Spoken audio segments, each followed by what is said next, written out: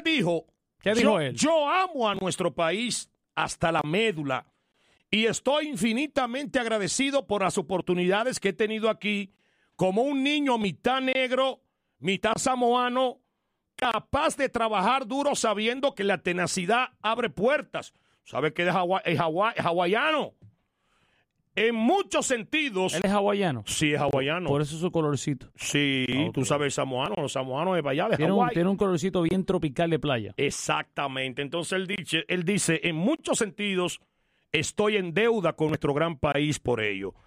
El actor subraya, escucha esto, que esto es lo que me gusta de él, que no es un político, ni nunca tuve pasiones políticas, y francamente no estoy seguro de tener la paciencia o la resignación para lidiar con la basura que viene con la política y los políticos.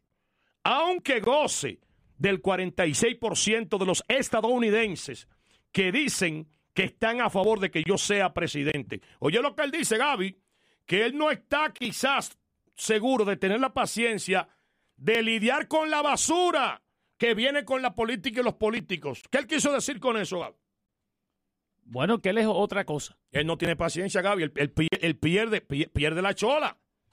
Y tú sabes lo que puede pasar si él la pierde. Yo sé si pierde la cabeza. ¿Qué puede pasar? Si yo pierdo la cabeza por ti, tú la pierdes por mí. Imagínate el mal golpe que le puede dar de Rock a un senador de eso. Mira, cállate, no diga eso. ¿Qué? No a diga un congresista. Eso. Si él pierde la cabeza, como lo hacen las películas, yo no me quiero imaginar en la vida real. Muchacho.